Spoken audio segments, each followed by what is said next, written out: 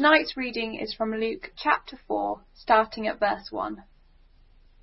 Jesus, full of the Holy Spirit, left the Jordan and was led by the Spirit into the wilderness, where for 40 days he was tempted by the devil. He ate nothing during those days, and at the end of them he was hungry. The devil said to him, "If you are the Son of God, tell this stone to become bread." Jesus answered, "It is written, 'Man shall not live on bread alone.'" The devil led him up to a high place and showed him in an instant all the kingdoms of the world. And he said to them, "I will give you all their authority and splendor. It has been given to me, and I can give it to anyone I want to. If you worship me, it will all be yours." Jesus answered, "It is written, 'Worship the Lord your God and serve him only.'" The devil led him to Jerusalem and had him stand on the highest point of the temple. "If you are the Son of God," he said, "throw yourself down from here, for it is written, 'He will command his angels concerning you to guard you carefully. They will lift you up in their hands, so that you will not strike your foot against a stone.'" Jesus answered, "It is said, 'Do not put the Lord your God to the test.'" When the devil had finished all this tempting, he left him until an opportune time. Now, Strictly Come Dancing will be hitting our screens again really soon, won't it? And I want you to imagine this. Imagine this year, you get the call. They want you to be on Strictly. Like, I'm going to dance in front of millions of people. But then you remember, you're given a professional dance partner. Someone who's your example. Someone who's going to teach you and show you the way. Someone who's been there, done that and got the t-shirt. Or perhaps we should say, been there, done that and got the sequined vest. Your professional is going to be your example. But this year, the producer said they're going to change the rules slightly. So actually, even though you're dancing as a couple, only one person's going to be judged. And it's not you. It's your professional. This year, they're going to be the ones, the mark by which you're judged, the standard by which you're judged. So this year, in Strictly, your professional dance partner is both your example and your victor. Now, I'm afraid if I burst any bubbles, that's probably a bit of fiction, isn't it? You're probably not going to get the call. But tonight, in Luke 4, that's exactly what we see. We see Jesus being both our example and our victor. So before we begin, or as we begin, shall I say, let's pray to the Lord. Father, thank you for this word in Luke 4. Thank you that it shows us more of the Lord Jesus, shows us who he is. It shows us an example of how to dance your way in your world, but also shows us the great victor that Jesus is. Amen.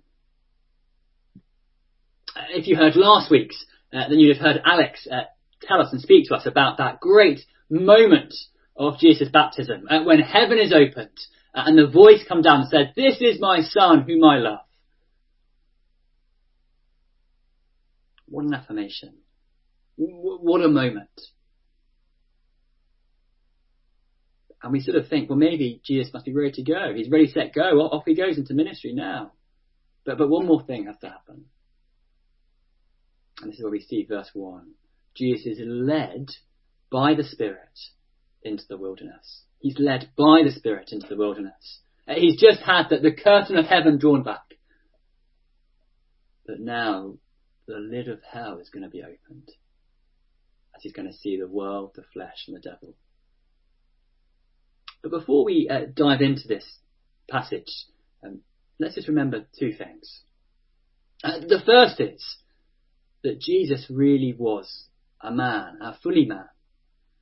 Now there's an old heresy. Now heresy just means wrong belief, called Docetism. Again, don't worry about the word, but it means that Jesus only appeared to be a man. He wasn't really fully man, he just appeared to be a man. But no, as the author to Hebrews tells us in 2:17, no, he was fully in every respect, he was man. In every respect, he was man. He even limited his knowledge for a time to inhabit humanity. But he was a man without sin. He was a man without sin. But the second thing we must remember is that Jesus acts as a representative for his people. It's no coincidence that this passage comes straight, or rather, should we say, it's no coincidence that Luke puts in a genealogy between those two occurrences. A genealogy that takes us all the way back to Adam, the Son of God. The Son of God so called because he was the first man. We're going to be set up as a contrast between Adam and Jesus. Adam failed. He succumbed to temptation. What about Jesus, the Son of God? But then secondly, the language of the temptations that Jesus was in the wilderness for 40 days is reminding us of the people of Israel as they wandered in the wilderness for 40 years. We're going to see how, as Israel, God's representative people, well, we know they failed, didn't we? But here, Jesus, God's representative, what will happen to him? Jesus stands as a representative. So let's dive into these temptations. And let's remember our opening strictly illustration. Jesus is both our example and our victor. But this passage is going to help us to see an example. It's going to help us to understand what does it mean to dance God's way in a world where temptation comes by. So here's our first temptation. Jesus is there. He's been there for 40 days. He is completely famished. He's had no food. And the devil comes by and offers him, or rather says to him, turn a stone into some bread. Now, I got this stone. I found it on the beach once because I thought it quite looked like a bread roll. In fact, my children have drawn on it. But it looked like both, a stone and a bread roll. The devil says, look, I know you're hungry. I know you're God. You've heard that. Why not just turn this into some bread? And just to really add the punch, he starts off with those 7 words. If you really are the Son of God, if you really are the Son of God, just do it. It's easy. No one will see. And that first taste will be amazing, won't it? So what's going on here? I mean, often sometimes we might see something like a chocolate cake and say, oh, that's so tempting, isn't it? It's sinfully tempting. I couldn't resist. I gave in to temptation. Is that what's happening here? Is Jesus being asked to eat something he shouldn't? Is he being asked to go against a diet or something? Well, of course not. It's much bigger than that, isn't it?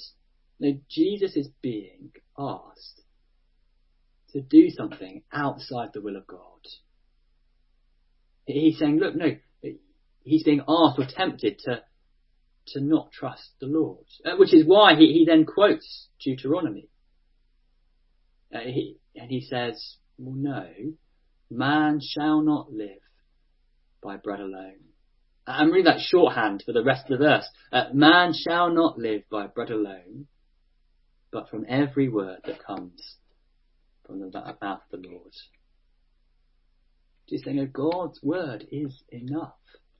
The Lord could have given him food to eat, but Jesus knew and needed to know at this particular moment that every word comes from the mouth of the Lord. He needs to know deep down in his gut that God's word was enough. That God was enough. The devil was tempting him to not trust God's word. But Jesus stood up. Here's our second temptation. The devil takes him up to a high mountain and offers him the whole world. He offers him power and authority. But just as an aside, there's something that doesn't quite sound right, does it? Verse 6, he says, it has been given to me. It's like, has it? Has the devil really been offered all this power and authority? Well, on the one hand, he's not lying. In Ephesians 2:22, that the devil is described as a prince of the power of the air. But what he doesn't say is that he does have this authority. He does have it at the moment, but it is not an eternal authority. It is not an infinite authority. But he does have an authority. So what's the temptation? It's for Jesus could have been given power honour, glory now without the cross. Power, honour and glory now without the cross. Immediate satisfaction, no suffering.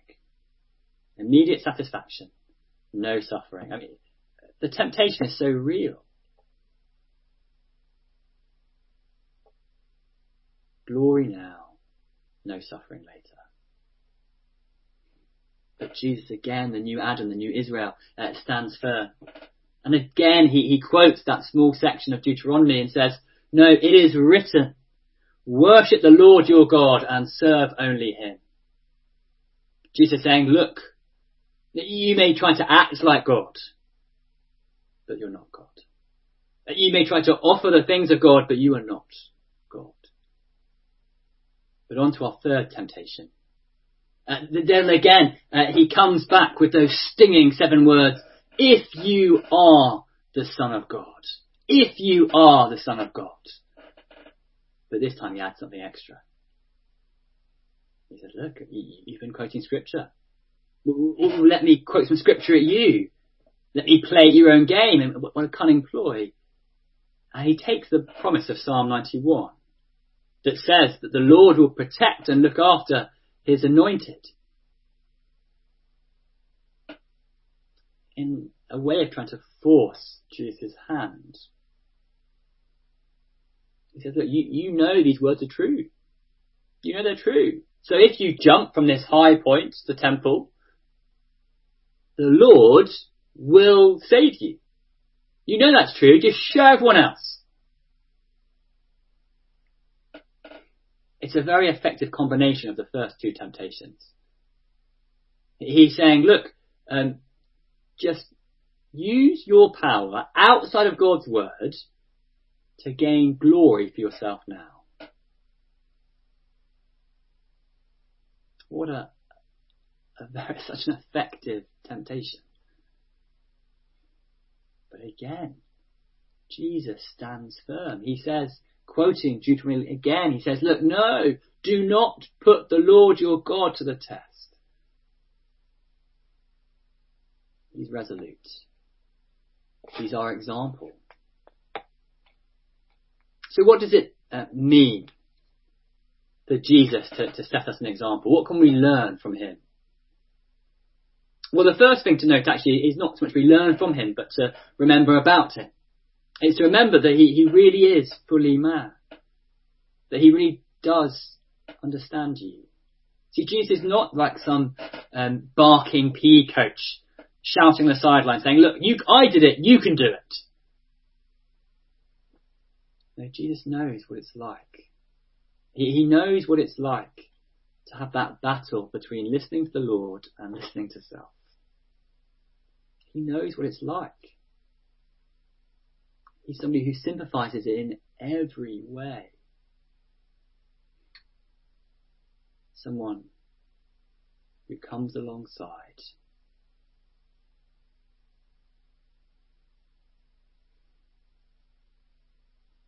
Jesus really did go through those temptations. He can set us an example. But here's a truth we can learn from Jesus. The only way to defeat falsehood is with words of truth.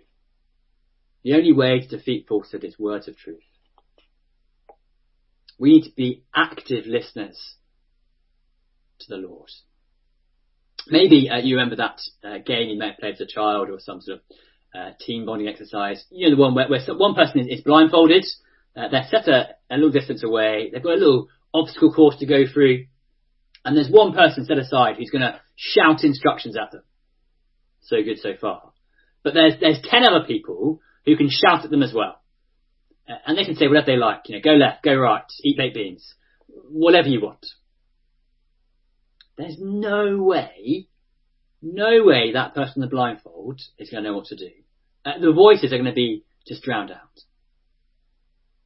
But imagine now, the voices are still shouting, but the person giving instructions is able to speak right into their ear, right by them, so they can hear with crystal clarity. You see, we need to be those that are active listeners. The voices will always be there. The world, the flesh and the devil will always be shouting at us. You could go to the deepest, darkest part of Peru where there's nobody around, and those voices will still be there. So we need an external word. The Lord Jesus quoted the scriptures. He had the external word of the Lord to speak against the lies of the devil. And we need that same external word. We need to be those that are actively listening to Jesus in his word. Now, it's very easy to jump up and say, well, therefore, we must have quiet times, we must listen at church, we must listen at small groups. And all that is true. Because if we're not there, if we're not listening, well, how on earth can we hear? So we've got to do those things. But let's also remember, though, it's possible to be at all of those things. To hear Jesus, but never really listen.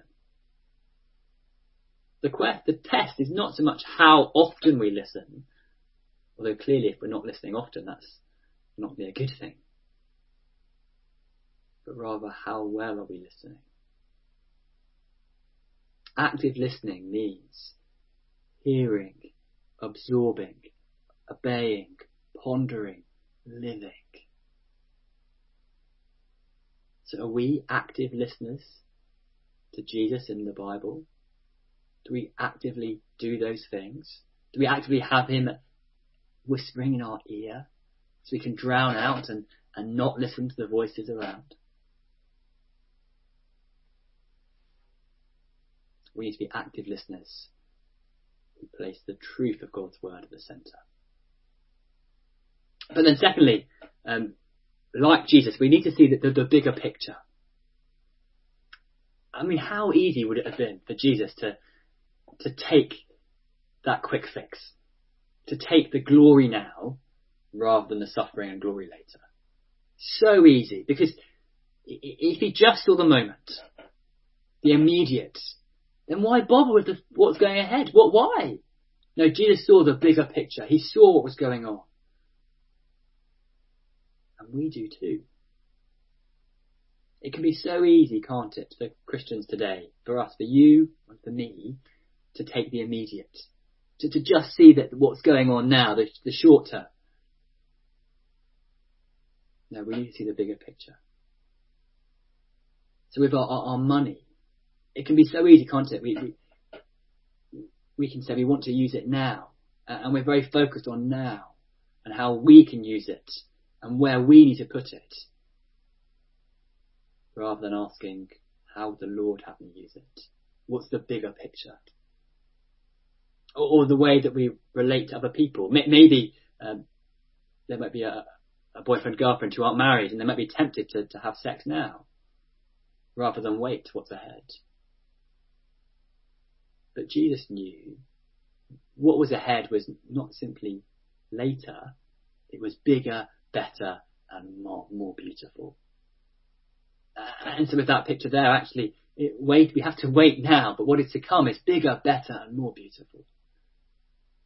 We need the bigger picture. Jesus is our example. Jesus is the one we have to follow. Jesus is the example. He's our professional dance partner. He's the one we're to follow.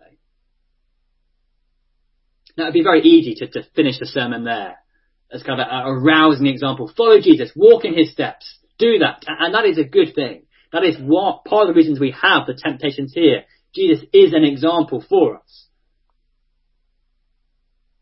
But what if a week's time if we forget that? What if in a week's time we realise that we haven't followed that example as we should? Well, that's to remember that Jesus isn't simply our example, he's also our victor. He's our example and our victor. Remember we said at the beginning that Jesus was a representative. But what is a representative? Well, imagine this picture. We've had Strictly, so let's have some football. Harry Kane, England captain, penalty taker. England are playing Germany. It could be anybody, but let's say Germany. The score is 1-1. And because of away goals, they're going to lose. It's the 95th minute and England get a penalty. Last kick of the game scenario. Harry Kane steps forward. Manuel Neuer is in goal. If he scores, England win. If he doesn't, England lose. Harry Kane is England's representative of the team, firstly, but also of the whole country. Just remember that his words of Euro 96 of Gareth Southgate. Gareth Southgate, the whole of England is with you. He failed. Well, what about Harry? If he scores, he wins, they win, we win. Now, of course, that story is fictional. You can imagine, depending on your allegiances, what happened. Of course, he would score, though. But that's football. Here, in Luke 4, it's real life. Jesus is our victor. He's the one who's our righteousness, our standard, our victor before God, who gains us that victory. See, the temptations are about showing us how to dance in life, but they're more than that. That they strike at the very heart of the gospel. Because if Jesus had failed like Adam or Israel, then the whole gospel would come crumbling down. We'd still be in darkness and despair. Jesus would be no different to Adam or Israel or anyone else. But he didn't. He stood firm. Jesus is our representative and our true champion. Jesus looked the devil in the eye and said, I will love God and follow him. I will do anything to bring my people home. He looked him in the eye then, and no doubt, as verse 13 tells us, and the devil came back at another opportune time, which surely must have been the garden, when he sweat blood and he said, no, not my will, but your will be done. Jesus is the one who looked the devil in the eye and said, I will follow the Lord. I will bring my people home. Jesus stood up and won, and so will we. Yes, we must learn to dance this way, to follow Jesus' example. But when the devil comes and said, if you really are a child of God, why have you done that? We can look the devil in the eye and said, I know I'm a sinner, but I am beloved of Jesus. He is my victor. He is my righteousness. He is what makes me. He's the reason I win. He's defeated you. He's defeated sin. And he's defeated death. And I am his beloved. Jesus is your example and victor.